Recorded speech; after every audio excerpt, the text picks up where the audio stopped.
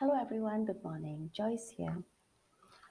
Today's story parable has always intrigued me, and I don't think I will ever understand the full grasp of it, get a grasp of the full story. But yeah, just to summarize what the CCC has got to say about this very prudent steward and how he negotiates with the people who owe the master money by showing a reduced balance, uh, which will not even show that he has taken any money because he cannot, because the accounts are there very transparent. But the master was impressed not because it compensated for the poor work the steward. He's not been actually doing any work. That's why his master decided to take him out. But because it showed a kind of a resourceful intelligence, towards the provisional advantages that he was shortly going to lose. Now, why did Christ tell the story? He wanted to remind his disciples that their material advantages would likewise be taken away by death. We do not carry anything.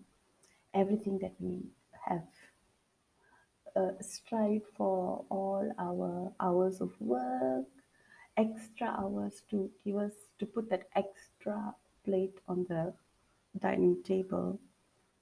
Everything is just going to it's just that's it after death. That's it. And what leads us to salvation? What leads us to salvation is a question here today. It's the kind of shrewdness that is that the master praised in his steward. This kind of shrewdness, sadly, is not among many of us because we are when it comes to our work we're so diligent. We just get everything done on time, probably even before we meet all our deadlines. But when it comes to our spiritual life, there are no deadlines. There are no deadlines. There's no one who's checking, and we're just so slow. We just take it so slow and easy. We tend to give God the extra whatever time that we have, no? Just that extra. Okay, I'll just throw it, and even that extra time also we tend to like count it. So, my gosh, I'm doing this. I remember once asking someone uh, after church, we were just like campaigning for this particular program. And I remember approaching one parishioner and asking, "Oh, would you like to come for this particular?" And then she looked at me and she said, "Oh, I really need to pray about this." And I was like, "Gosh." And I came back and I was thinking to myself, "See, we give so many excuses.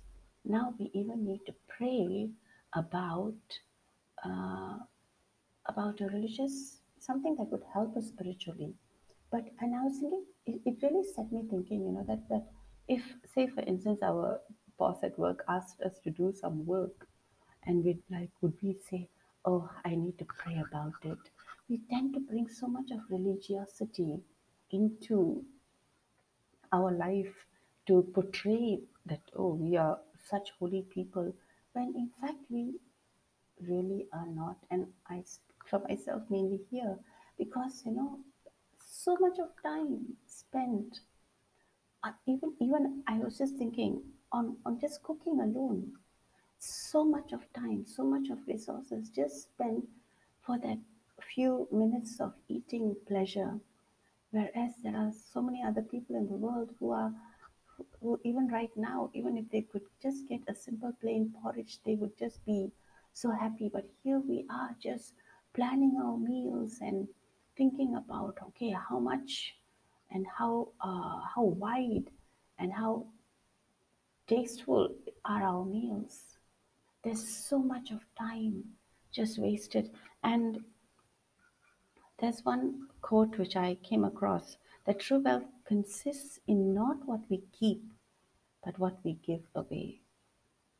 So our possessions are a great responsibility. How we use our possessions, our great responsibility. And we need to exercise um, the foresight and the shrewdness of this steward in today's gospel, and how he was so vigilant when it came to matters of his business. And we need to apply that in our spiritual lives as well. Because one thing is for sure, just yesterday I was just thinking to myself, oh, I'm eating too much. I really need to reduce the food on my plate. And then in today's readings, what does it say? They are in the Philippines, right? For many of whom I have often told you, and now even in tears, walk as enemies of the cross. Their end is destruction. Their God is their belly. And I was like, oh my gosh, just yesterday I was thinking I need to really cut down on my food. And then today's reading talks about, yeah, food, immorality, materialism is what marks today's readings in short. And there's so much that we really need to learn and think about. I think a good way to assess ourselves is how much time do we give for godly matters? How much time in our day do we give for spiritual things? And that would clearly indicate, and if that should be our warning signal every day, just check how much of time have I spent on on all of these things. And that would be like, yeah, a lot to think about today. So much. And I think if we just look at the other side and see how much of lack there is and how much God has blessed us in abundance, and we're going to be called to give an account of every single thing. So yeah, a big warning for me and for you, and for us to really think about these things seriously. So have a great reflective day, everyone, and let's really work towards changing our lifestyle. Amen, and have a great day.